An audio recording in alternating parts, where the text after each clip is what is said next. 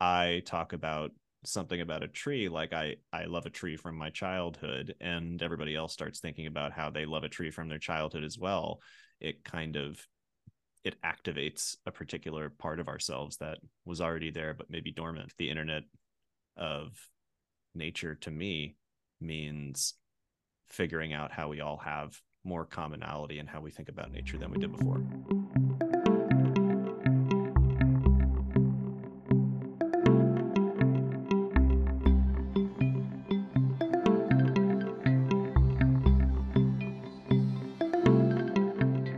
Hey, everybody. Welcome to the Internet of Nature podcast, a place to explore the emerging technologies and the practitioners that are building greener, healthier, and smarter communities.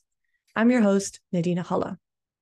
In this season of the Internet of Nature podcast, we explore the future of urban forestry, together with Planet Geo, a pioneering urban forest software and consulting company. I partnered with Planet Geo because they are at the forefront of trees and technology, helping communities around the world map a greener future. Together, we've chosen 9 key topics facing the future of urban forestry. In today's episode, episode 3, we wanted to dive into treefluencers, social media influencers that use trees as their subject matter of choice.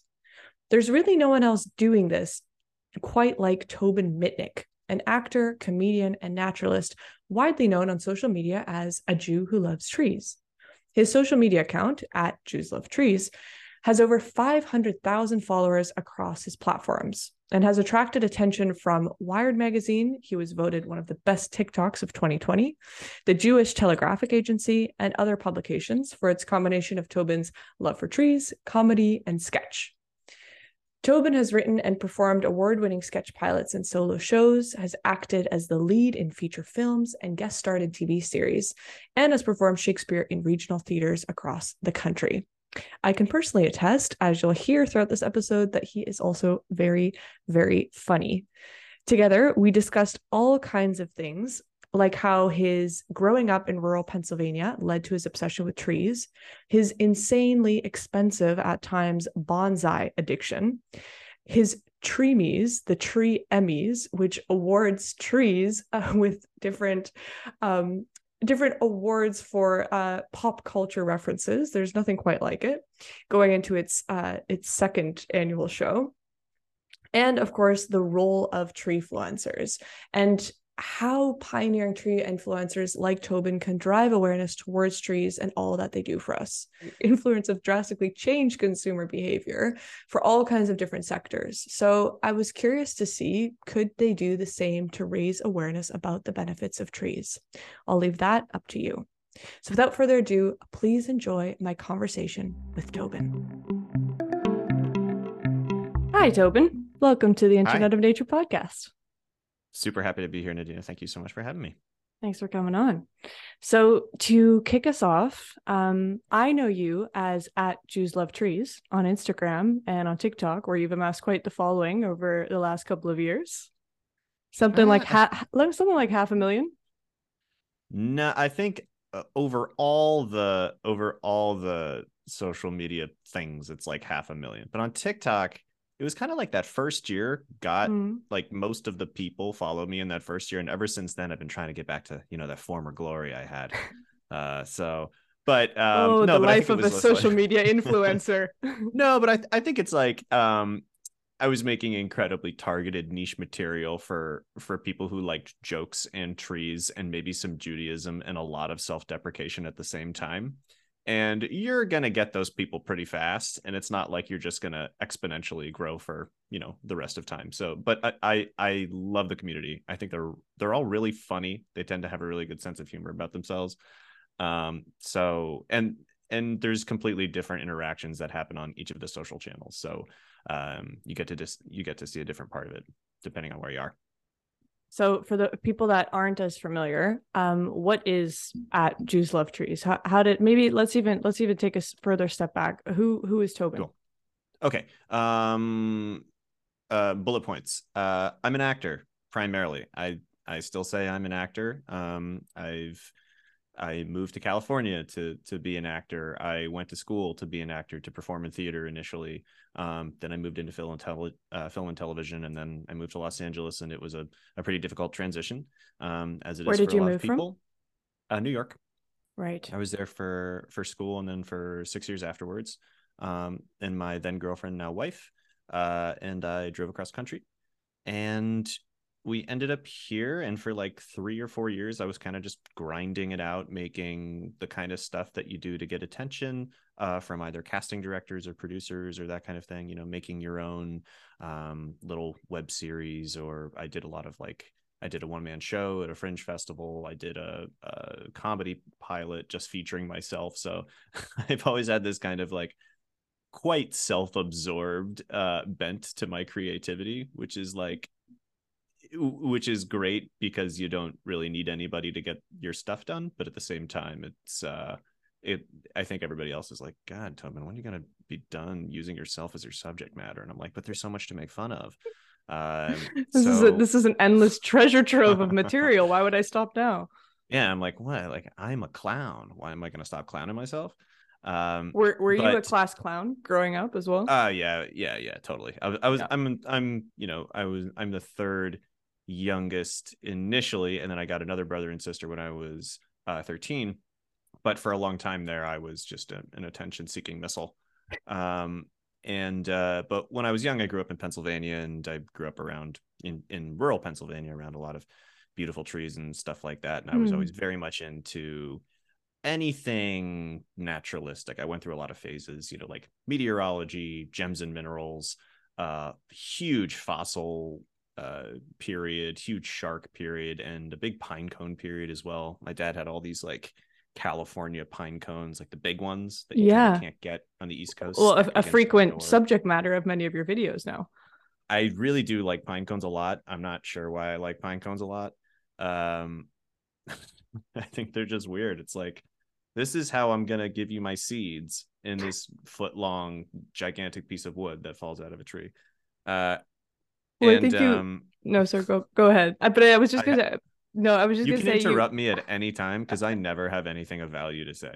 So just don't say I'm gonna that. keep The going until you go, self-deprecation already shut up. starts. It's time for me to talk.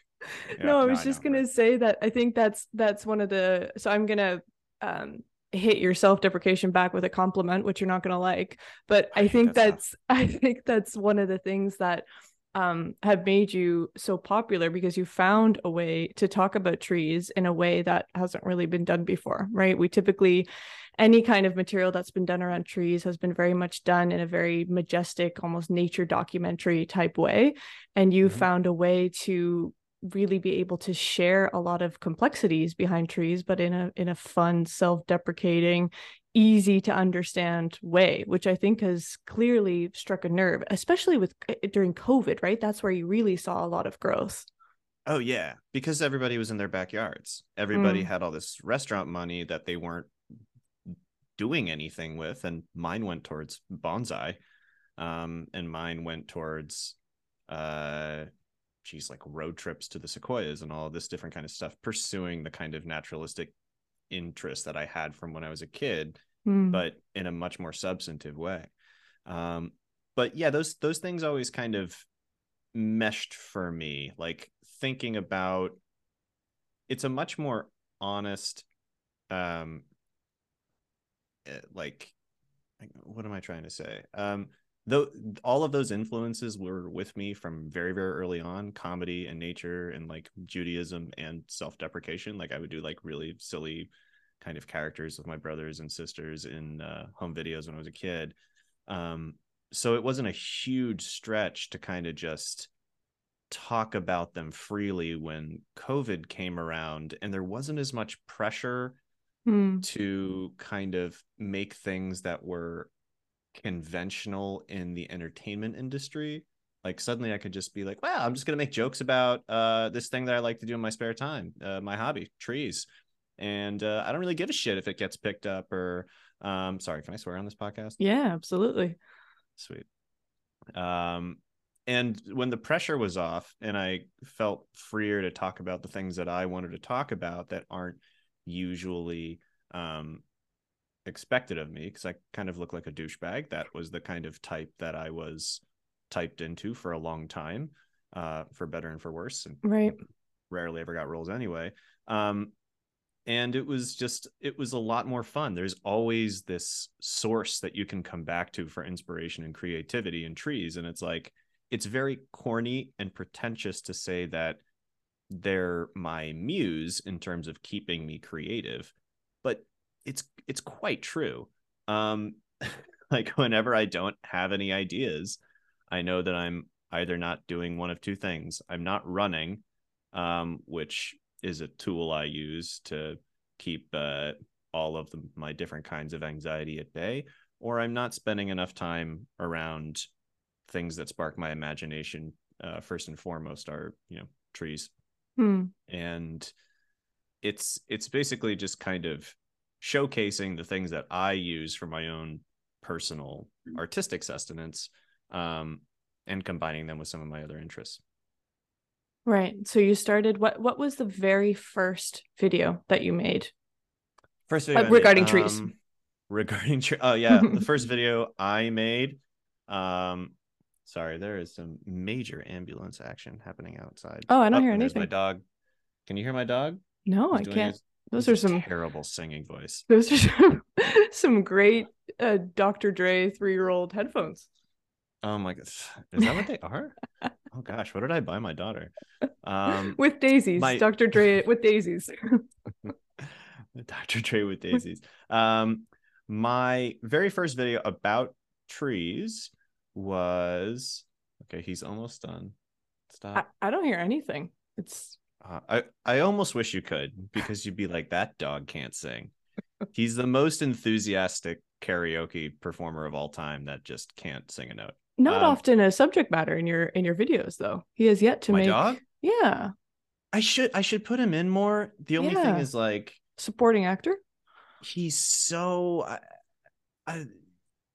yeah, I mean, he's a really great supporting actor. I mean, he's a really great like, he's always, like, farting and pooping and doing all the funny stuff that everybody loves. Maybe I should put him in the deal. Yeah. Thank you so much. The first video I made about trees was about cedars.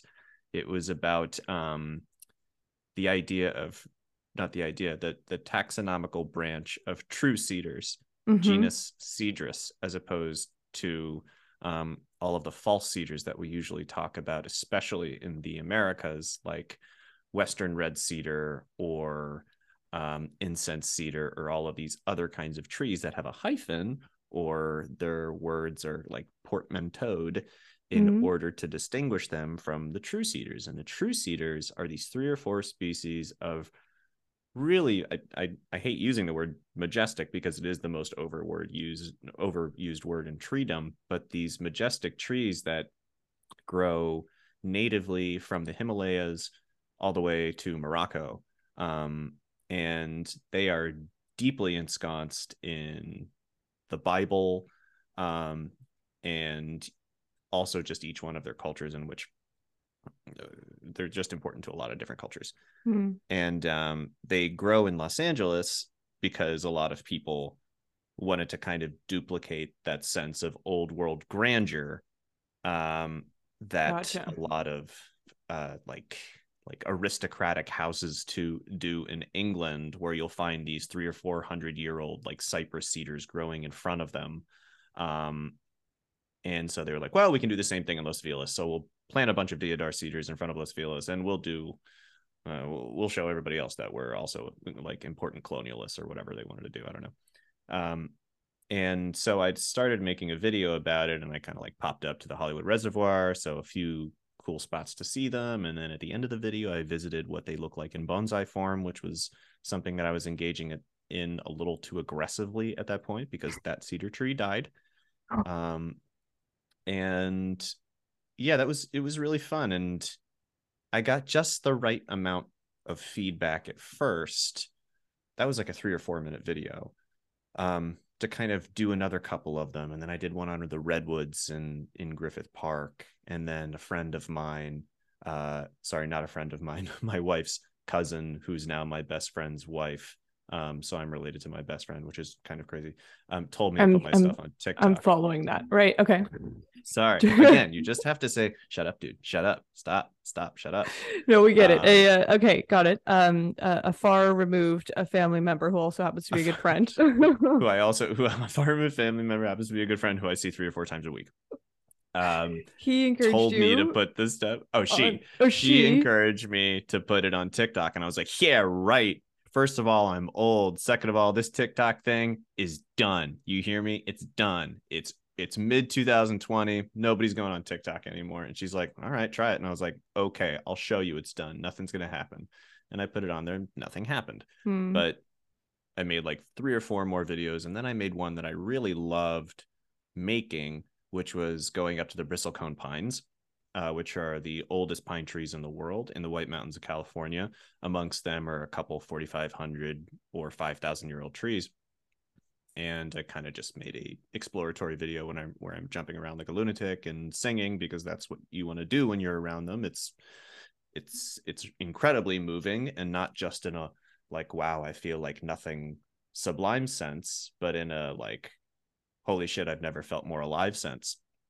And I put that on TikTok, and that was one of the ones where you wake up the next day and it's like, wow, I have 35,000 people following me. This is weird. I finally have attention for just being myself in a way that I couldn't get for trying to make a lot of other weird comedic content for the past 10 years. Right. So it was a no-brainer that I would just keep going with that and furthering the idea of developing a comedic sense and style. And who knew that tree TikTok was such a niche that had to be filled? I have no idea. But I was looking around on there. I was just like, trees are really great. Why is everybody making videos about like, I'm trying to think about what was dominating TikTok in like 2.5 years ago. Sourdough. Yeah. Sourdough was a big thing. Sure. Different dances. It was, in a lot of ways my pandemic project, right? But it was just a lot more expansive and outdoor based, and that was exciting, I think, for people to see. And so a lot of those early videos, especially before I had my daughter, were adventure based kind of things, because I had a lot more flexibility and just like popping out to a national forest or the mountains for a day. Can't do that anymore, but that's okay. You live and you learn. She's speaking of supporting actors, she sometimes makes a cameo. Yeah, she hangs. She can hang. She's awesome. She loves trees. Yesterday I was teaching her about photosynthesis. And how'd that go? Honestly, pretty well, because she wanted to know. I want this lesson plan. Oh, this is the lesson plan. So obviously poop is a big subject. We went to the zoo the other day, and an elephant pooped right in front of her, and she was like, oh my God, that's amazing. And I was like, that is highly exciting. I was like, it's incredible. And we got home and she was like, Daddy, how do trees poop? And I was like, here's my chance. I've only been waiting my entire life for this question. Exactly. And I like pull up some image, and it's like one of those ones where it's just arrows going in a circle, like into the air, into the tree. And she was like, arrows? Like, I want to see the tree poop. I was like, okay, I'll find one. And I finally found an image where it's like blown up, oxygen molecules, or like C6H12O6 molecules. And she was like, and I was like, this is it. This is what the poop looks like. It's these little like red and white balls. And she's like, oh, hell yeah, tree poop. And I was like, the oxygen goes here. And once I could explain it to her with the visual prop that she liked, right, she was all for it. So she knows what oxygen is now. She knows that trees poop oxygen, which is cool. That's it. That's amazing. Yeah, no, I want that lesson plan. Absolutely. I'll write it up. So speaking of using this kind of platform that you have now as a way to educate people or empower people, even in a way, with knowledge about trees that they might not have had before. That was one of the reasons why I was really interested in talking to you, because I feel like, and I'm curious if you feel the same, that there's less and less interest in nature and in trees in general. If we're not talking about millennial generation, but the generation that came after us, I feel like there's less and less interest in nature. And I feel like using a platform that, kids these days are already on, if that's a potential way to kind of reignite that passion, that I do believe that affinity and that interest is there in the vast majority of us. We've just kind of lost sight of it, or we might even have gotten so far removed from it that we feel intimidated by it and we're not really sure how to get it back. And I feel like the content that you make is a way to kind of encourage people to get outside and check it out themselves. Do you feel like that's a trend that you've seen? Well, I think it's difficult because I tend to see people who are already fans of the outdoors and nature's like coming to whatever platform I have and like leaving a comment, or so it's Right. kind of a self-selected group of people already. But I do try to, take those particular anecdotes to heart where somebody says something like, "Oh, I never really thought about that before," which are like, 7 of the most valuable words in the English language. Wow. Um, and part of it is trying to find a way, and I wrote this book, so I'm trying to develop in writing some of the ideas that I have like floating around in my head. One of the ways that I want everybody to at least try to approach thinking about the outdoors, thinking about trees, trying to think about being a part of nature as opposed to apart from nature, is understanding themselves as already being naturalists, because there's a good chance that, at least from everybody that I've talked about, even if these people are, city dwellers who haven't ever had a second thought about trees, there's a good chance that you have a tree that's really valuable to you from somewhere in your childhood.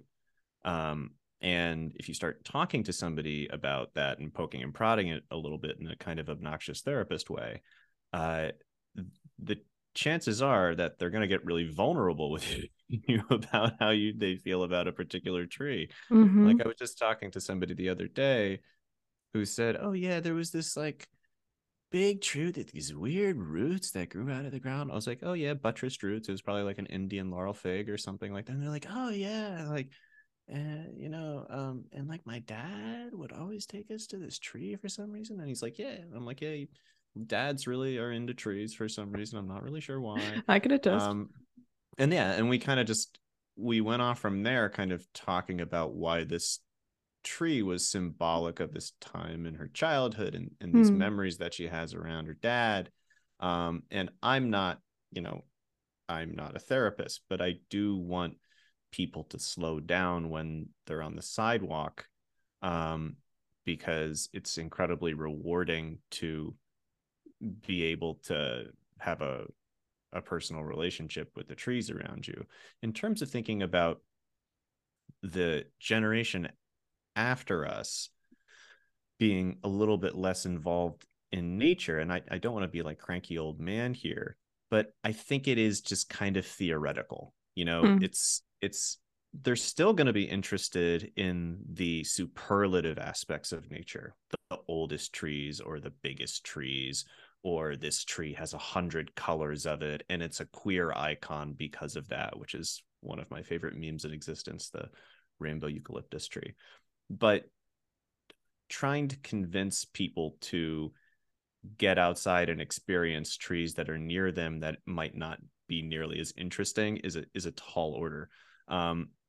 Which I guess is why I'm so dedicated to the idea of combining fun and, idiocy and clowning around and jokes about trees, because if somebody can make a joke about trees, they might actually like go out and want to make a joke about trees. I don't really have a good answer to your question. um but I know it's a project worth engaging in. Um, and yeah, I guess it's kind of still in development, thinking about how to approach things for a younger generation, because I feel like an old man all of a sudden. And Yeah, I know it's hard to talk about generational differences without coming really, across. without sounding like a friggin' crusty old loser. my I hired an intern to help me out uh with a lot of the book promotional stuff, and because I'm having a baby in a couple of weeks, I know that just things got to keep rolling logistically, Hmm. because the book comes out next month. And she's just, and again, she's a very self-selected audience. She applied through my Instagram. So she's already like a nature lover and all of that, and somebody who like has pictures of herself when she was very, very young, like hugging trees. And I was like, I'm hiring you. Part of the resume. Yeah, I'm like, it was part of the resume. I'm like, I'm hiring you.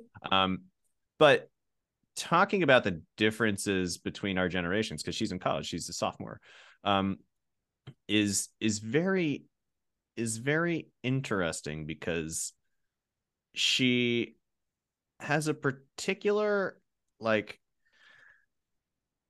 I think she I don't know. This is where I run up against the idea of not having enough words to describe how I feel. But needless to say, she's an incredible intern. She has all of these technical gifts. But like, I don't know what I was gonna say. Next question, Adina. I'm done with this one. Let me just erase all of what I just said and just say Libby Oren, A+ intern. She's the greatest. That's good. That's the moral of this story. Yes. I am curious because I do feel like there's municipalities all around the world with their respective urban forestry programs that are really struggling to engage people, to whether that's coming out planting for trees, caring about trees, even just educating themselves about trees and all that they do for us, especially in urban contexts. And I'm curious, have any municipality of Los Angeles, any other kind of city or regional organized nonprofit, for example, have reached out to you and said, hey, maybe this is a platform that we could use to encourage people to get involved that might not otherwise do so? Yeah, a couple people have. It's something I tend to stay away from, at least right now, just because I don't want to like over extend myself into things that are like actually important until I know what I'm talking about. That's ridiculous. Well, it's just like, I don't believe this. It's true. Is this true? No, it's because it's like I still see myself as an actor and an entertainer, and I'm getting into like actual things with actual stakes bit by bit, because I don't want to make a huge misstep early on and like overextend myself. But I think what's most important to me, as opposed to like, I love learning about things like canopy and tree cover and tree equity. But I think what's most important to me in thinking about it from more of an activist bent is getting people who have been historically marginalized to understand that the outdoors is a place for them as well. The people that might not already be following Jews Love Trees. Yeah, sure. People that might not already be following Jews Love Trees. And I'm excited to start interacting like IRL with people this summer, which is very cool. I'm really nervous to like start actually talking to like crowds and leading people on hikes and stuff like that this summer. That's amazing. Is that part of, okay, so you mentioned a couple times, I wanted to address your book as a thing, but is that part of we don't have like to. a book tour? It's a work by a sociopath. You don't have to address my book. It's fine. Stop it. Is that part of like a book tour? These hikes and these events that you're doing? That's not part of a book tour. I don't know if I can talk about it yet before it's been like announced, but I'm working with an outdoor advocacy group. And they basically lead huge hikes for like young people, young queer people all over the country, which I'm really excited about. Yeah. No, but the speaking engagements and stuff like that will be related to the book. Right. And it's kind of, I'm trying to think about how I can combine, in live events when you're talking to people about trees, how to avoid the common kind of like person talking to another like smart person about trees, and the reverent mood that casts everybody into an odd silence when you're looking at pictures of a beautiful majestic redwood on a screen. Do you think that there's some kind of, because I can imagine like sometimes in the tree world there is maybe like a bit of pretentiousness. People might get mad at me for saying that, but do you, and again, like that's one of the reasons why. Well, it's pretentious because people love them, right? And they're inspired into speaking really precise and beautiful prose and poetry because they feel as though they're in the presence of something that demands that of them. Right. It's first, the pretension is no one's fault is what I'm trying to say. Yeah, no, I think that's a good way of looking at it. So speaking of finding it hard to find the words sometimes to describe how you feel around trees and everything that they offer, despite all that, you decide to write a book called Must Love Trees, an Unconventional Guide. How did that project come up? Well, my publisher, her name is Rage Kindlesberger, which is of course the greatest name of all time. At Quarto, came to me and she said, "Did you ever think about writing a book?" And I'm like, "Absolutely not. You're out of your mind." And she was like, "Think about it." And I was like, "Okay." And that was just kind of a blind contact. And then I was like, "Okay, I always can't shut myself up. I always have to edit down my like 5 paragraphs down to like 3 sentences for a TikTok or something like that. So yes, I clearly have a lot to say regarding trees, whether it will be interesting and substantive, who's to say? But you know what? I'll never have another shot to write a book in my life, probably. So I said, okay, I would like to do this. It will be very much like building a plane while flying it, to adapt an improv metaphor. But I would like to write it in my voice from the standpoint of an enthusiast, because I am not a researcher. I am not a professional. I am a content creator. You're a fan. Being that. I'm a fan. And like, I would like to explore some weird avenues, and I would like to get, if you have an idea of like the TikToks that I do, I'd kind of like to see if I can adapt that mood and tone into prose. And she said, "Great, write about whatever you want." So I was like, okay. Hey, everybody. Thanks again to this season's sponsor, Planet Geo. Planet Geo has a suite of software and services all designed to shift the urban forestry conversation from hypothetical to reality. See the link in the show notes to learn more. And now, back to the show. So, you know, I kind of piled up my 50 favorite books for research purposes, and wrote a lot of individual kind of 500 or 1,000 word essays, because I was used to writing shorter things, obviously, for social media consumption. Everything with a bent, everything with an opinion, everything with a lens. And then it was kind of the job of curating it into something that made sense. So what we ended up with, and the reason that the guide is unconventional, is that the first part of it is trees through my lens, you know, like essentially how I experience the world, what I like to, not only exploring trees in the forest, looking at their different species and finding them scientifically interesting, but also the idea that I can't fucking stop thinking about trees ever, and how that kind of invades different parts of my life. Like there's a tree award show where I try to combine trees with pop culture, which the tree which is coming on Earth Day this year in real life at the Carl Laemmle Royal Theater, everybody, 10 p.m.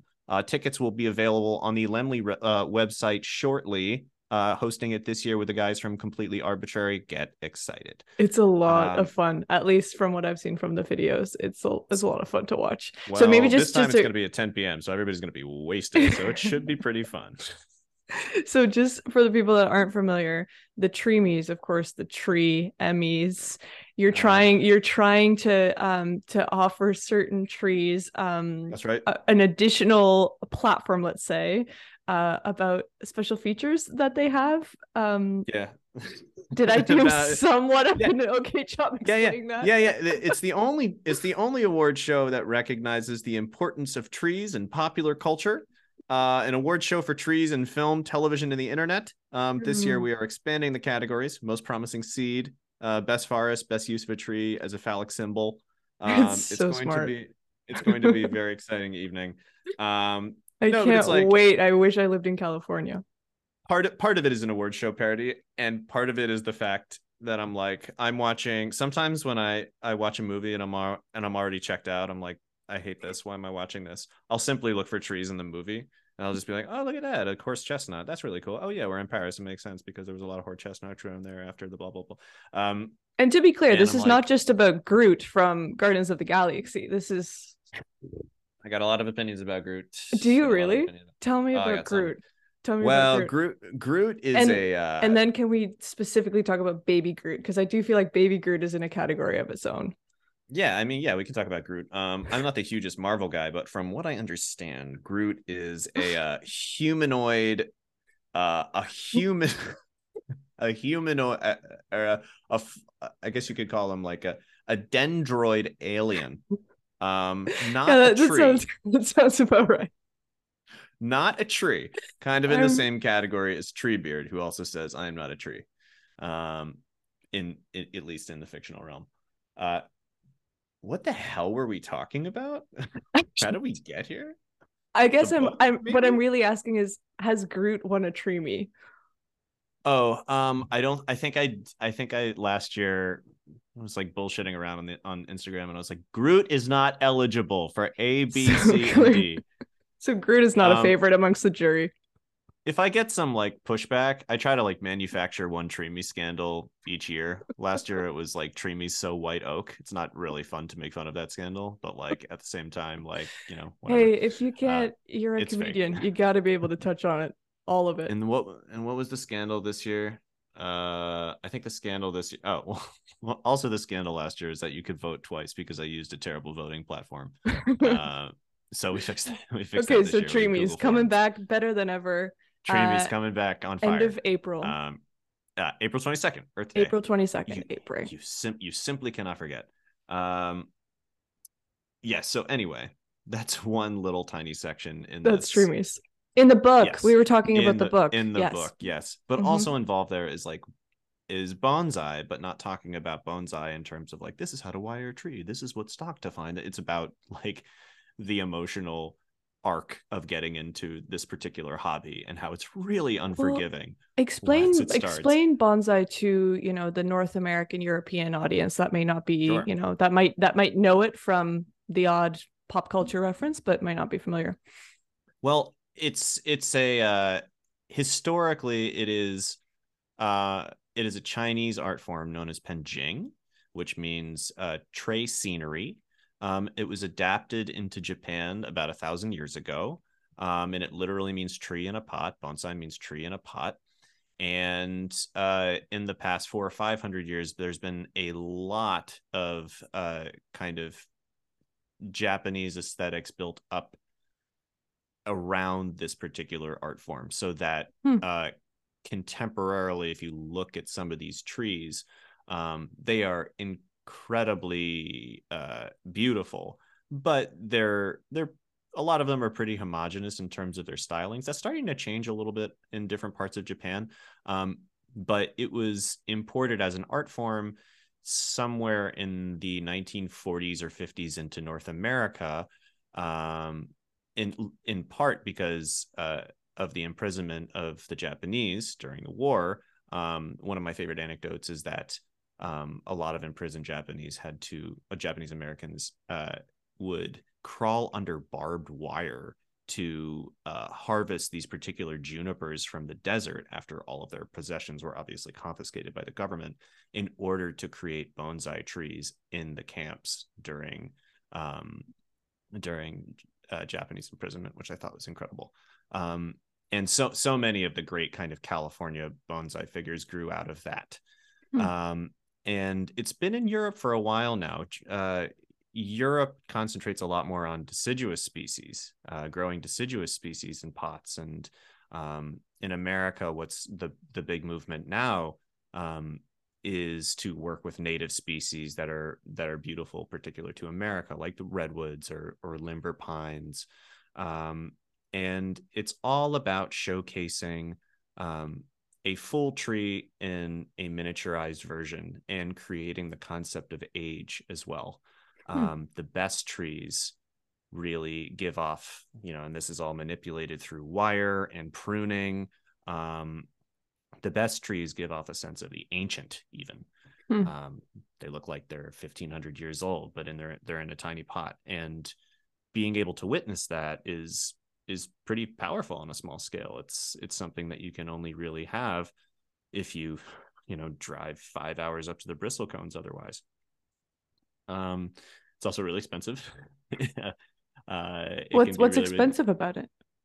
When you do bonsai at a high level, trees can go for $40,000, $50,000, in Japan. Oh, to buy one and then continue taking care of it. Got it. Yes, but okay. if you want to try it out for yourself, it's right. extremely inexpensive. Right.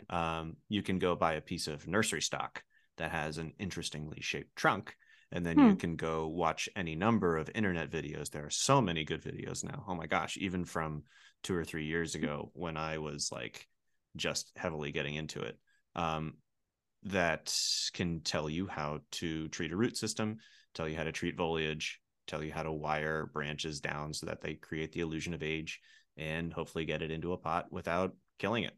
And that's part of the process. Part of the process is you are going to kill trees, because that's how you learn. And in some circles, that's controversial. But I still look at trees as just trees. And I don't really think it's all that different from cutting your lawn. So yeah, bonsai. Interesting. It's very emotionally involving. Yeah, no kidding. No kidding. So we've got Must Love Trees, an unconventional guide. It's covering your lens, your look on the natural world, how that came to be, different ways that you've been incorporating that into your content, like the tree me's, into your life, like bonsai, which is also a frequent subject matter of your videos. What else can readers expect from your book? Well, this whole second half of the book is called Welcome to Tree High, and it's a rundown of the 100 most popular. It's a pretty arbitrary list, but there's 700 trees in North America, and I couldn't do them all. But about the 100 most popular or well-known or important trees in America, if they were characters in a high school. So it's full bore, like no holds barred anthropomorphism. It's the most shameless anthropomorphism anybody's ever done on trees, even including J.R.R. Tolkien. And I want him to roll in his grave when he hears that. The ponderosa is the homecoming king. The kind of using some of our more familiar like tropes, like high school tropes. Yeah, high school tropes or character archetypes. There we go. But also the bristlecone pine is the super senior who never leaves, and but he's on his third victory lap. he's been there for a while. Yeah, the American chestnut is the injured QB, because he's been completely wiped out. And he watches on the hill from afar. Everybody else have all of their glory. Tobin, anyway, but who are if you were the class clown, who are you in a high school tree? Maybe the ginkgo. The ginkgo. The ginkgo, an ancient fossil. An ancient fossil, the fossil tree, of course, because he's stinky, and I'm pretty stinky. I'm a stinky guy. Just kidding. Only if you ask my daughter when I try to pick her up after I come back from a run. She'll go, "Get away from me, you're stinky." I was like, "Come on, give me a hug." She's like, "You're stinky." I'm sure. Hey, then you should say, "Hey, it could have been a Kellery's pear." Yeah. Oh gosh. I mean, yeah, could have been a Bradford or a Calorie pear. Could have been terrible. Oh gosh. But in Tree High, the way they deal with the ginkgo is they make him the mascot. Because they put a gigantic fungus outfit on him so he can't stink up the entire stadium. And also he's kind of, nobody really knows what to do with him, and he's out of control because he's on his own taxonomical branch, and he's not a part of the angiosperms or the gymnosperms. So I like to think of myself as a really weird ginkgo, even though you and I know that the ginkgo is a historically significant tree for many cultures, especially for Asian cultures, and that there are ginkgos that are currently 1,000 years old that look, again, majestic when they lose all of their leaves in the fall. Needless to say, I don't think there's ever been a book like this written out there. I This is wanted one to of a kind. I want people to find some parts maybe a little charming, roll their eyes at a lot. Like, I just need some reactions. Again, I don't need this to this is my first flourish, and from here on out, I think I'll get a little bit more professional. But this is my starting point. This is my first offering. And for everyone, of course, listening, dying to know, where can they get their copy of Must Love Trees? It's on pre-order now. Published on April 11th, and basically anywhere. You can get it on Amazon, you can get it on Barnes & Noble, you can get it at through Bookshop. If and features Tobin on the front cover.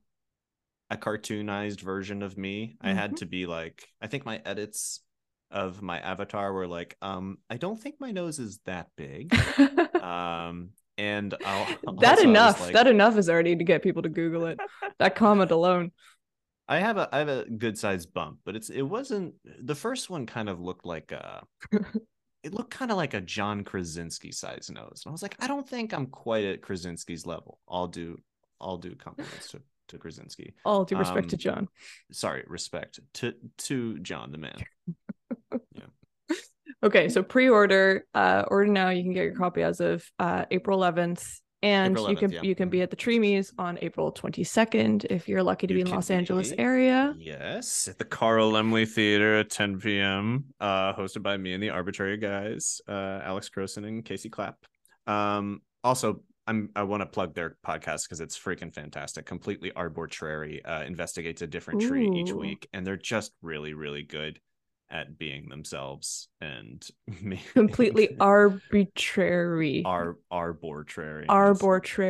I like that. I think that'll be a hit amongst a lot of the listeners here as well. It's great. I think we've got some overlapping listenership there. Yes. Also, I have my book launch technically is at the Skirball Center on April 11th. It is already half full. So you should go check out the Skirball's website if you want to reserve free tickets. You get a periodic table of pine cones if you come. And who doesn't want that? No one. It's awesome. It's beautiful. So that's what everybody's been waiting for.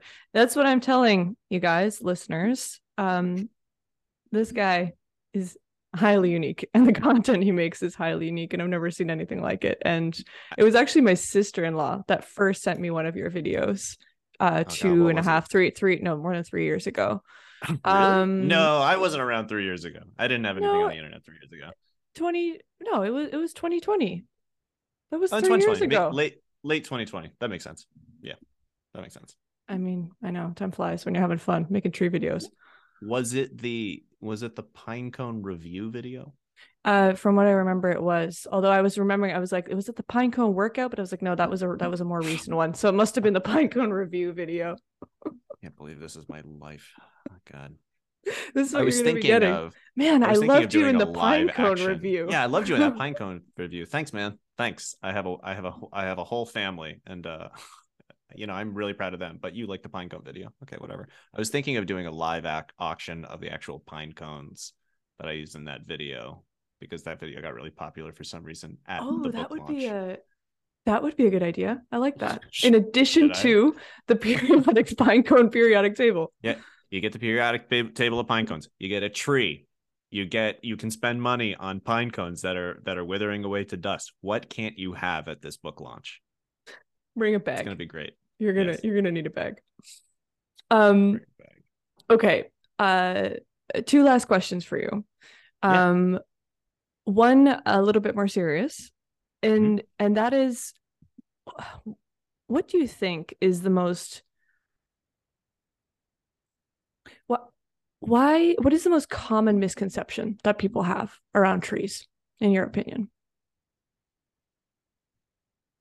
The most common misconception, well, that they're boring, because we're so used to their ubiquity, and there's no reason to look up at a tree when you're walking down the street, because you assume that, the trees that they plant, especially in urban areas, are just planted there for decorative purposes, or that they're just kind of these stinky, like, carbon absorbing, tough, big plants that can kind of just trick you into thinking that you're somewhere nice. Boring big plants. Boring big plants. And trees demand attention if you want to reap the full benefits of experiencing one. And if you want to kind of experience a tree on a personal level, you can't just kind of look at a video of a really old tree on TikTok or Instagram, even though that's very cool. You should probably go out to I don't know, a local park that's well maintained and spend some time up near the bark and check it out. You might feel a little bit like somebody's forcing you to do that from your nursery school years or something like that, or some, like spend a little bit, sort of spend a little bit more time in awe of trees. There's actual research to back that up, that it's good for you. Yes, of course. And forest bathing, entire industries are based off of that. That makes you happier. I don't have a good answer, just because I'm so deep in it that I always forget to take a step back and like think about how people who aren't tree pilled experience trees on a regular basis. But what I'd imagine it would be is like, why would you think twice about a gigantic plant? I don't know. They're so common that in some sense you lose your appreciation for them. But I think that the times when they really get to people, and the times of the year specifically that they really they bore into the culture, is usually when the leaves are turning and there's an opportunity for seeing foliage or something like that, and the great variety of foliage that comes in places like the Northeast that I don't have here, unfortunately. And it's kind of like, you have to make an effort to appreciate trees, which is hard. And I sympathize with it, which is why I try to explain from my point of view that I find them energizing, and I don't really know why. Well, I think that's just it. I mean, your content and your videos and now your book are different media that are helping people to open their eyes to the very things that are around us and that are literally sustaining us and our lives as human beings. And I think that's probably what you speak to, this idea of, well, they're boring big plants and why should I care about them? And I think that speaks to this broader kind of trend that I've seen, that we are caring less and less about maybe nature in general, maybe urban trees specifically. And we kind of take for granted, until in many neighborhoods or many streets, they're gone. And it's not really until that moment that we realize what we've lost. So my big hope with At Jews Love Trees and the work that you do is that it helps people in an accessible way open up their eyes to something that we really need to be careful not to lose in our lifetime, and make sure that we preserve it for generations to come, which I know is like the oldest cliche in the book when it comes to trees, but well, it's all aiming towards that, right? But just everybody has their own method of doing that. Like, the project is surviving and thriving. My particular medium is video and humor.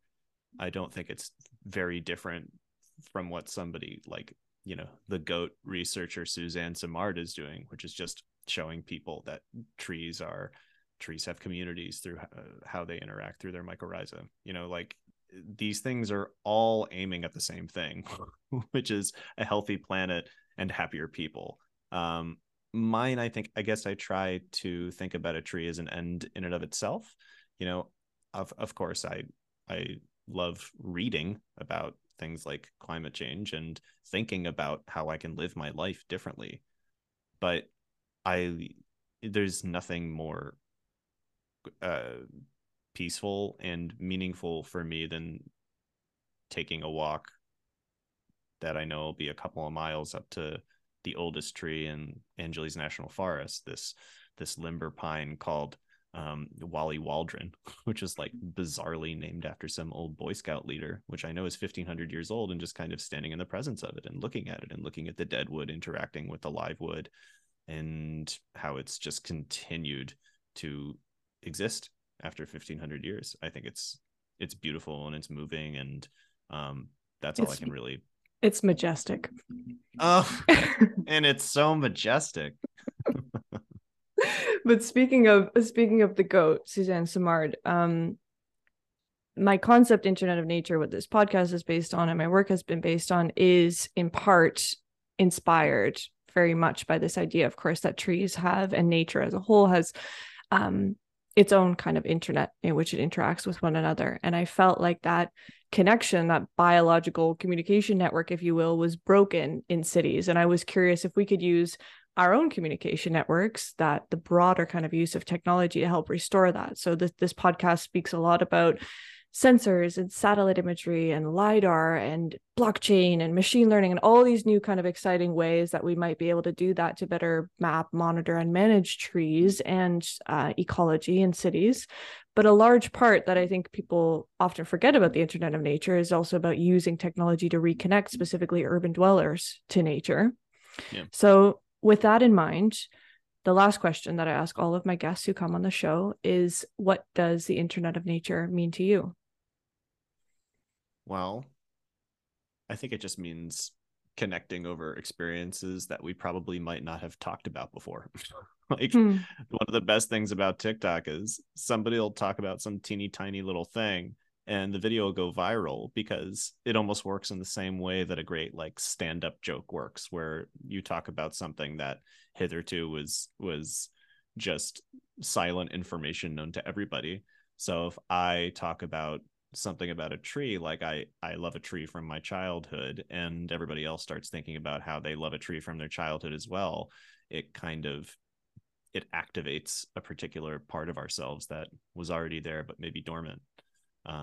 So I think the Internet of Nature to me means figuring out how we all have more commonality in how we think about nature than we did before. That is, I kid you not, one of the best answers I've ever gotten, and also the only answer to include TikTok. Oh, good. Well, hey, I have mixed feelings about social media. That's the thing. I owe social media my whole friggin' like whatever is working right now professionally in my life. And at the same time, I'm like, but it's also bad. Hey, So, but in many ways, that's also a lot of the discussions that I get into around the Internet of Nature is, and of course, putting technology and nature in the same sentence is already going to elicit just a huge widespread of opinions and controversy around that. And those are exactly the kind of discussions I like to be having, because that's the thing, right? Technology, whether that's social media or any other form of technology, it's all about in how we use it and not how it uses us. Yeah. Well, hell yeah. Thank you, Tobin. This was a lot of fun to record. I really appreciate you coming on. Thank you for listening to the Internet of Nature podcast. Want to learn more about the Internet of Nature? Subscribe to my newsletter at nadinachalla.com. I'm looking forward to bringing you another great guest next week. As always, remember to subscribe on your favorite podcast platform and leave us a review if you learned something new. The best way to support us is to share this episode with a friend or colleague. Season 5 of the Internet of Nature podcast on the future of urban forestry is brought to you by Planet Geo. See you next week.